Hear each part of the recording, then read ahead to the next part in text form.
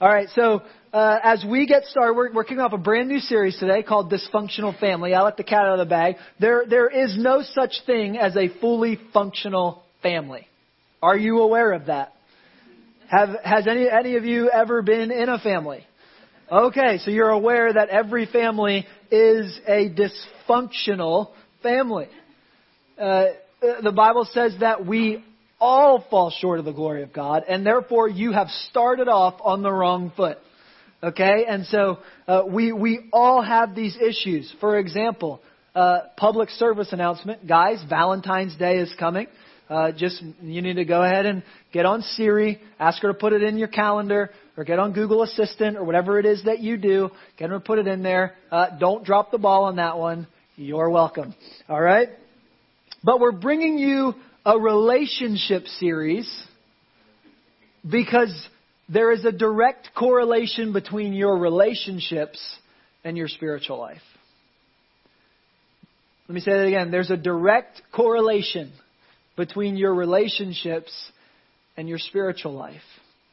You can't break the two apart. In fact, the Pharisees, who are famous in the Bible for being the bad guys, come to Jesus and they want to stump him. They want him to fail at what he came to do. And the Bible says in Luke chapter 4 that he came to set people free.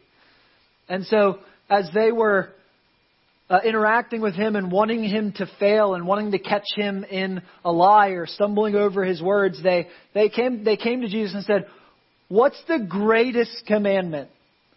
What's the greatest commandment? Thinking that there's no way that he could separate, since God gave us all the commandments and that they're all good and all holy, that they'll finally trump him and they'll finally get him on this. And I want to show you what he said about our relationships. When asked, what's the greatest commandment? What's the most important thing that God's given us? Look at what he says in Mark chapter 12. Verse 30 and 31, it says, "And you shall love the Lord your God with all your heart, with all your soul, and with all your mind, and with all your strength. And the second is this, you shall love your neighbor as yourself. There is no other commandment greater than these." Why? Because relationships affect everything. Your relationship with God affects your relationship with people. Your relationship with people affects your relationship with God. Let me say it this way. You can't love God without loving people. And you can't love people without loving God. So what Jesus is saying in this moment is everything is born out of your relationships. Think about it. Your life is a series of relationships. If you're married, it's a relationship. If you have a job, you have a work relationship with coworkers and a boss. If you are the boss, you have a relationship with those who work for you.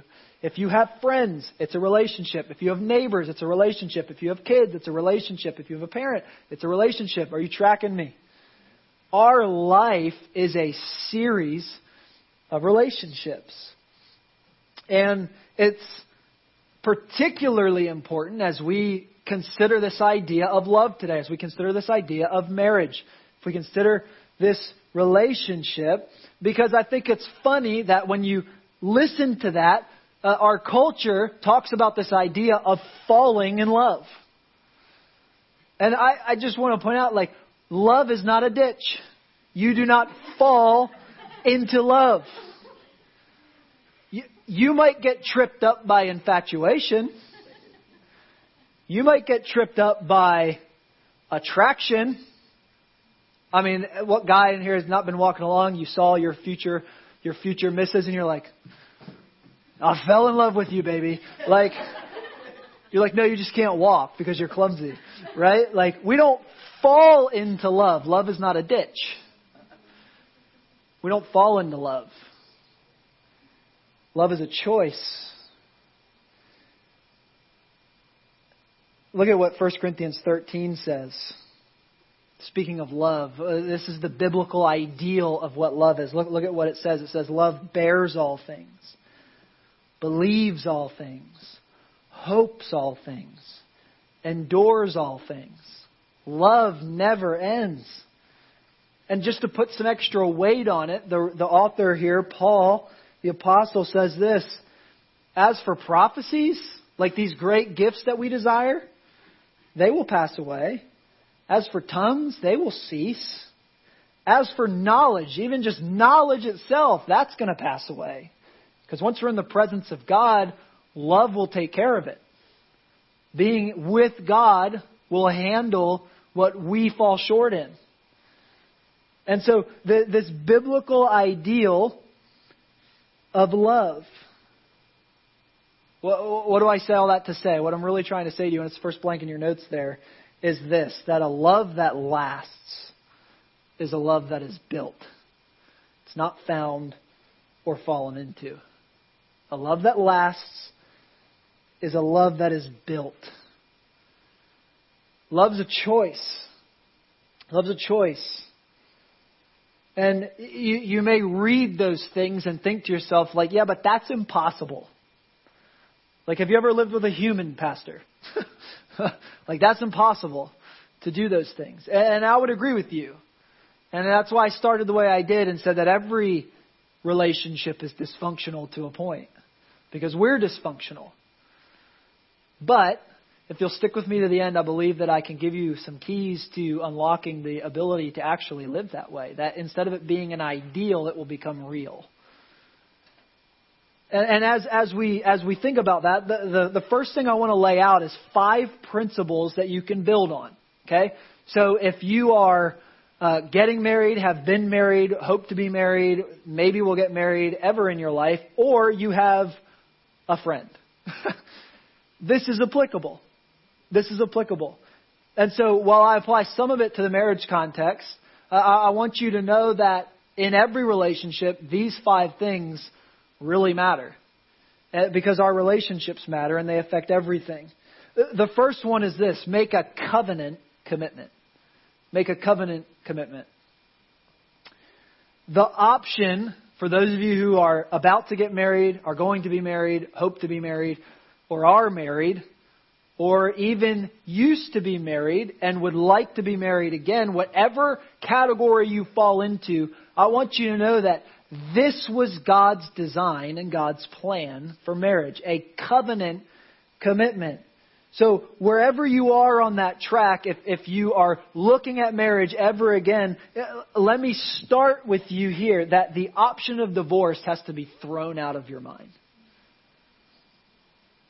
It can't be an option.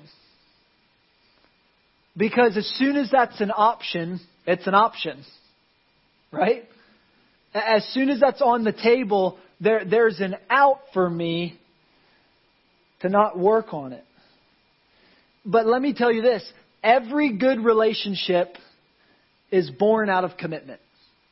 Whether it's a friend or whether it's a spouse, it's covenantal commitment.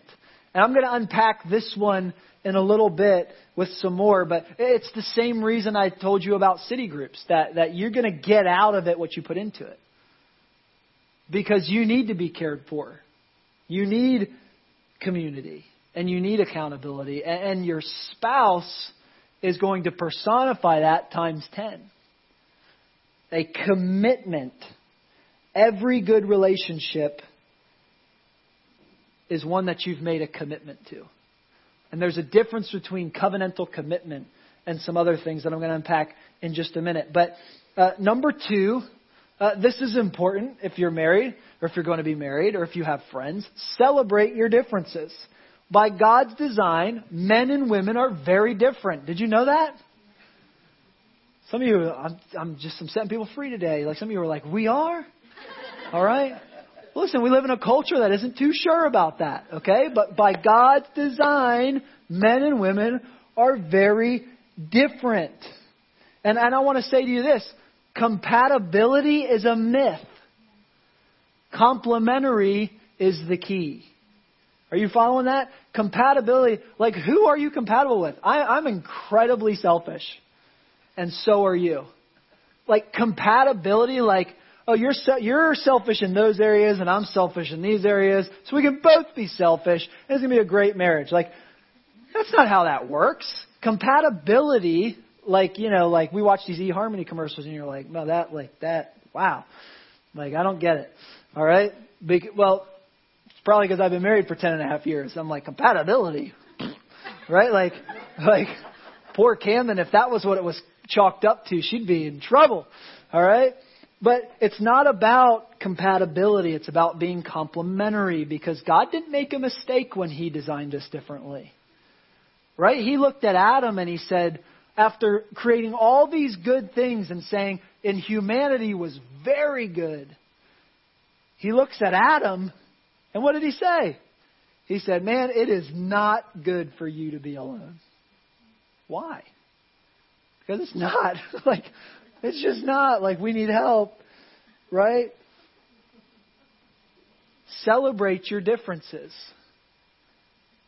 One thing that's funny is we're going to be rolling out this thing, I've told you about it, called Growth Track. And it's going to be a discipleship pipeline for you. It's going to be really great. And we've been working really hard at it, making videos for you to go through. And there's a book that you'll have with it. And it's going to be great. And we'll launch that in a few weeks from now, hopefully. But one of the things in there, so Cam and I have gone through it as we've tweaked it and edited it and written content for it. So Cam and I have gone through it is two parts of that are we take you through a DISC assessment, which is just a personality assessment, and then your spiritual gifts. And we take the two and we look at them and say, okay, this is how God wired you and created you, and this is where you're blessed and gifted, and God will use that in the church. And then we give you a bunch of ways that you can use that in the church. But what you do is you go through this personality assessment, and it basically reads your mail. It tells you, this is what you're good at, this is what you're terrible at. And so, I was going through this, and, by the time I got to the end of it and I look at the results, I'm like, I just started laughing. I'm like, this is funny. This is me, to the T. But then I started reading the other ones, and I was like, oh, that's Camden. And I couldn't even breathe. I was laughing so hard because God couldn't have put together two people who were more different than Camden and I. And yet, here's the reality. The world will look at that and say, man, you guys aren't compatible. You should choose something else. But what is so important about that? What's so important about that? When you look at it from God's perspective, what's really good about that? I don't need more of me. If I married somebody like me, I'd get more of me. I've got plenty of me, I promise you. We don't need any more of me. I need her. I need what she's good at. When we look at our differences, they're actually incredibly complementary. And what we're working through is not our differences, it's our selfishness. Does that make sense? That we actually need what the other person is good at. And we need to bring them together and let God work through that. Because God didn't make a mistake in the way that He created us. It's not about compatibility. Compatibility can actually be a problem. It's more about complementary. How can the strengths that God's given Camden and I actually serve the kingdom of God and move it forward? It's very important. We don't need more of ourselves. We need more of each other. And that's a beautiful thing. Number 3, and all the women are going to give me a good amen on this. Number 3, work on communication. You're welcome, ladies. Just trying to help you out. All right? Listen to this. By design, women, statistically, all right, this ain't me. This is just the stats. All right? Women use about 30,000 words a day. Statistically. I'm not saying you do. Just statistically. Men, statistically, use about 15,000 words a day. It's not everybody. That's just some of us. Statistically speaking, that's true. Now, here's where I'll just pick on me and Camden. So, Camden saves most of her 30,000 for when I get home. I take most of my 15,000 And I use them while I'm out. And so when we come home, there's a problem. She wants to chat, and I want to veg, right? Can I get an amen in the church today? You're like, you're talking about my relationships, bro. But communication is hard work. But it's necessary work. Right? Like, let me just give you a couple of things. Like, communicate on your finances. You want to stop some fights? Spend your money on paper before you spend it in real life. A simple budget will save you a lot of marital headache. Right? Having a budget that you agree on will save a lot. That seems so simple, but it's so big. Most fights, if you were to look it up, most of the problems in marriage that we see, finances is somewhere in that. It's important. It's important. Another one, communicate on your schedule. We have these newfangled things in the world called a cell phone, and they've got a calendar on it, and you can share it. And you can see, like when your spouse knows you're not coming home at a certain amount of time, it makes things a little easier, doesn't it? Schedule. Communicate. Communicate. When you come home, talk about your day. Guys, you want to know what this is for you today. All right? If you don't get anything else out of the sermon, you take this home and you use it. All right? Guys, you want to know what the 4 most romantic words you can ever say are? Nope. You ready? Write this down. And then what happened? And then you get ready. And then you get ready because you're going to have about 30 minutes. You gotta just take that and run with it. I've been waiting to say that all week. I love it. But why? Because she wants to know that you care. Right? Care, community, accountability. Come home and talk. And that leads me to number 4. Feed the romance. Feed the romance. Romance is a fire, and every fire burns out. So if the fire is going to burn out, what do you have to put back on the fire to keep it from burning out? Logs, right? The romance will burn out if you don't get more logs on the fire. All right, now this is for the married folk, but if the last time your wife said to you, turn the lights off and lock the door, was when your parents pulled in the driveway, that's a problem. Are you tracking with me, married folk? Some of you are going to get that later. All right? But if we can't talk about it in church, where can we talk about it? We live in a culture that says, do whatever you want. And that's not true. That's not true. God has created this covenant commitment because your intimacy is one of the safest places that you have as a human being. It's one of the most sacred places that you have as a human being. That's why when God created the first 2, and it was in a perfect environment, He specifically said to us they were naked and not ashamed. What is that saying? That to be naked now is to be shamed. But He created this important environment in which you can be romantic. And let me just say this. If you allow your feelings to dictate that, you will fail at this. Because inevitably one of you will have those feelings in the afternoon and the other one will have them at night and nothing will ever happen.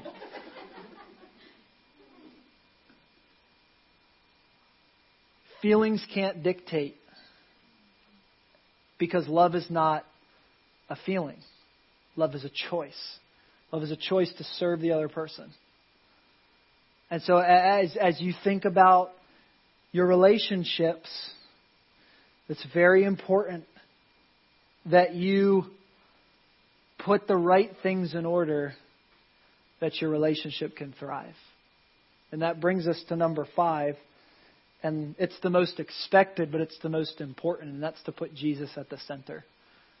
Let's put Jesus at the center. You don't want to leave God out of the process that He created. You don't want to leave God out of the process that He created. Look at Psalm 127:1. It says, unless the Lord builds the house, those who build it labor in vain. You can put all of the principles that I'm telling you into practice. You can read lots of books. You can go get counseling. You can go do... But if you don't put God at the center, you build it in vain. God is the part. The Holy Spirit is the person that will keep your marriage together. That will keep your relationships together.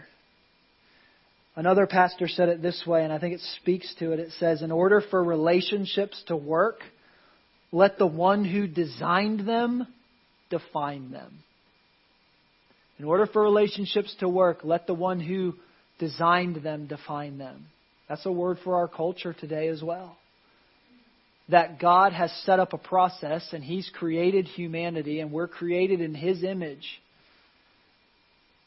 and in His likeness. And He gets to define how they work. The Creator writes the manual. It's the only thing that makes sense. Now, all of that being said, I want to come back to this idea of covenant relationships. So in the Old Testament, we get a picture of this laid out very clearly in Malachi chapter 2. God is not happy. He's not satisfied with how His people are using their relationships. Look at what it says in Malachi chapter 2, starting in verse 13. And this second thing you do, you cover the Lord's altar with tears, with weeping and groaning, because He no longer regards the offering or accepts it with favor from your hand. Notice, these are people in church. Okay? These aren't people running wild in the world. These are church people. These are people at the altar of God, worshiping Him with their tears. And He's not accepting them. Why? Verse 14. But you say, why does He not give us favor? Because the Lord was witness between you and the wife of your youth, to whom you have been faithless, though she is your companion and your wife by what? Covenant. Did He not make them one with a portion of the Spirit in their union? Holy Spirit. Don't leave God out of what He designed. He's a part of it.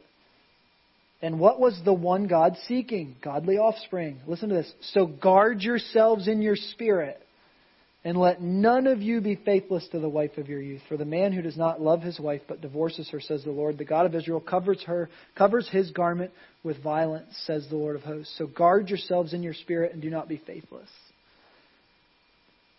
So if you've experienced divorce, like, what I'm not saying is that God can't use you or that there's not grace for you. There's more grace for us in our issues than there is our issues that need grace. Does that make sense? God has more grace than you can sin. You can't outpunt God's coverage. Let me say it to you that way on Super Bowl Sunday. Hallelujah. Right? You can't out-sin God's grace. So if there's a broken piece of your past, welcome. Because broken people are all that there are. And God loves broken people because broken people are all that there are. So wherever you find yourself, these are things that as we look to the future of our relationships that we want to put in place because God has created this. And notice that this idea of covenant is also connected to His church, because what is the church called? The bride of Christ. Look at Luke 22:20. It says, and likewise, the cup after they had eaten, so communion setting.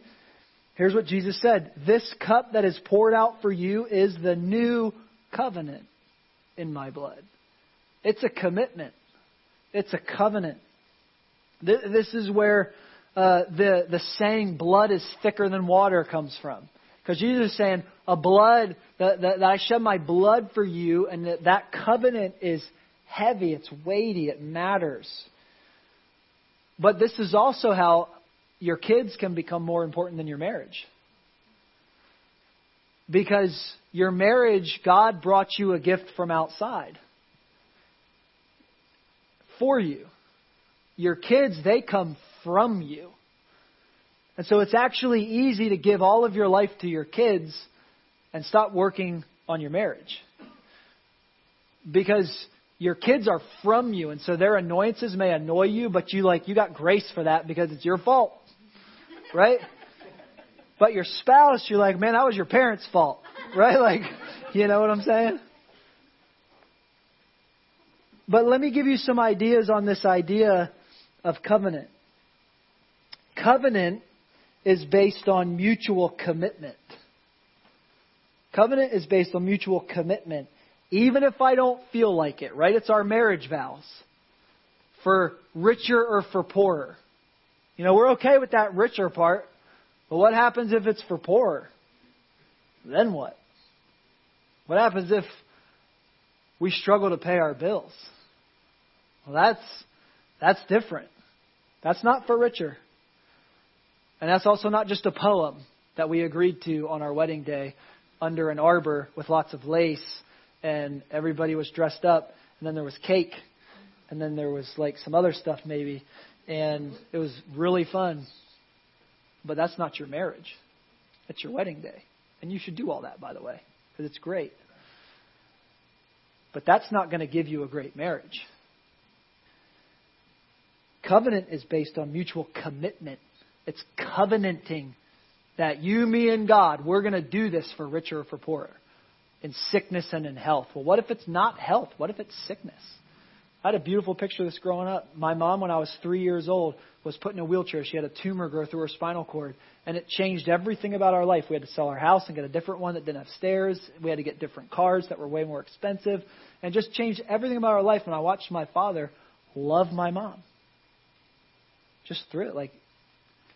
It just was never even a thing. He just rolled right into it.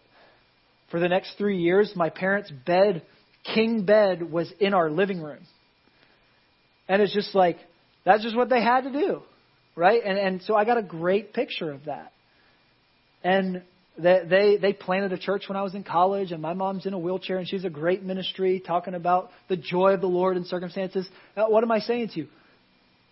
You don't know what's coming your way. But you do know that you made a commitment to love one another.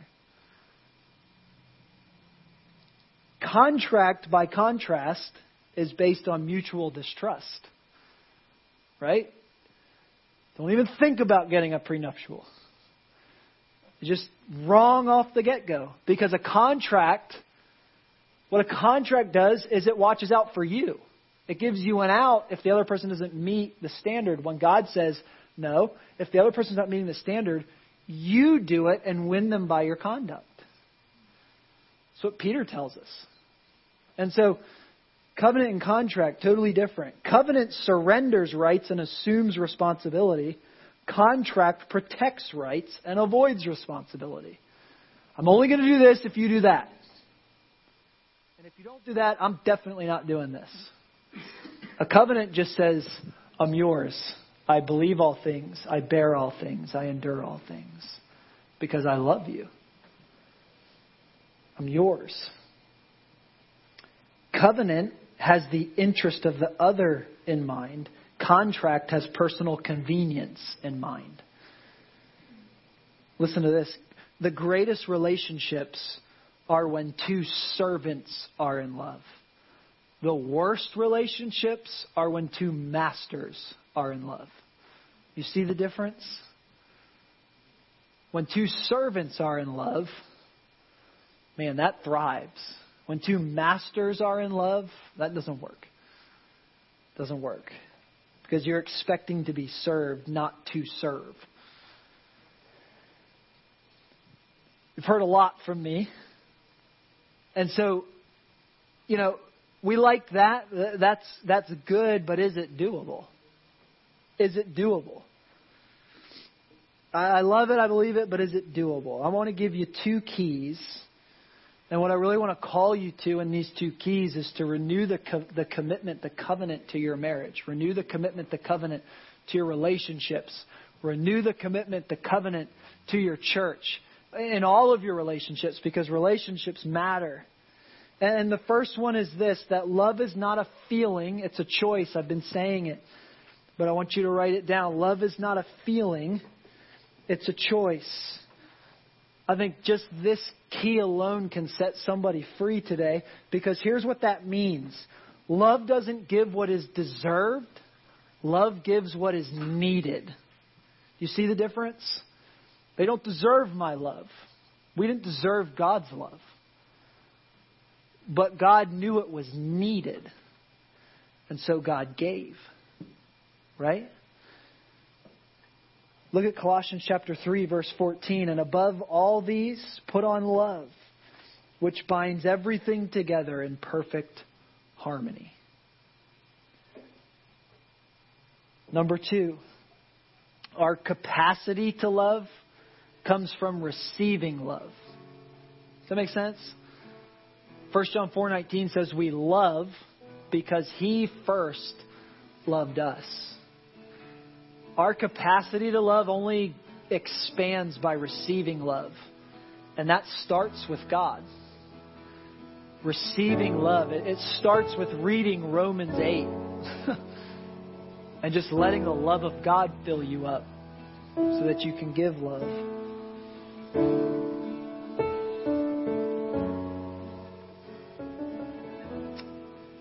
No doubt that all of us have things in our life that we look at and say, yeah, but Pastor, like you don't know how I've messed up. You don't know how I've messed up. And I would just say, you're right. I don't. But God does. And what the Bible teaches us is that God has never loved you more than He loves you right now. And He'll never love you less. Because He's God. And He went first. He loved us first. And I also want you to know that you've never needed Him more than you need Him right now. Regardless of where you're at in the spectrum of relationships, you need God. You need God in your life. Look at what Ephesians 3:17 and 18 says. It says, so that Christ may dwell in your hearts through faith, that you, being rooted and grounded in love, may have the strength to comprehend with all the saints what is the breadth and length and height and depth. It's talking about God's love.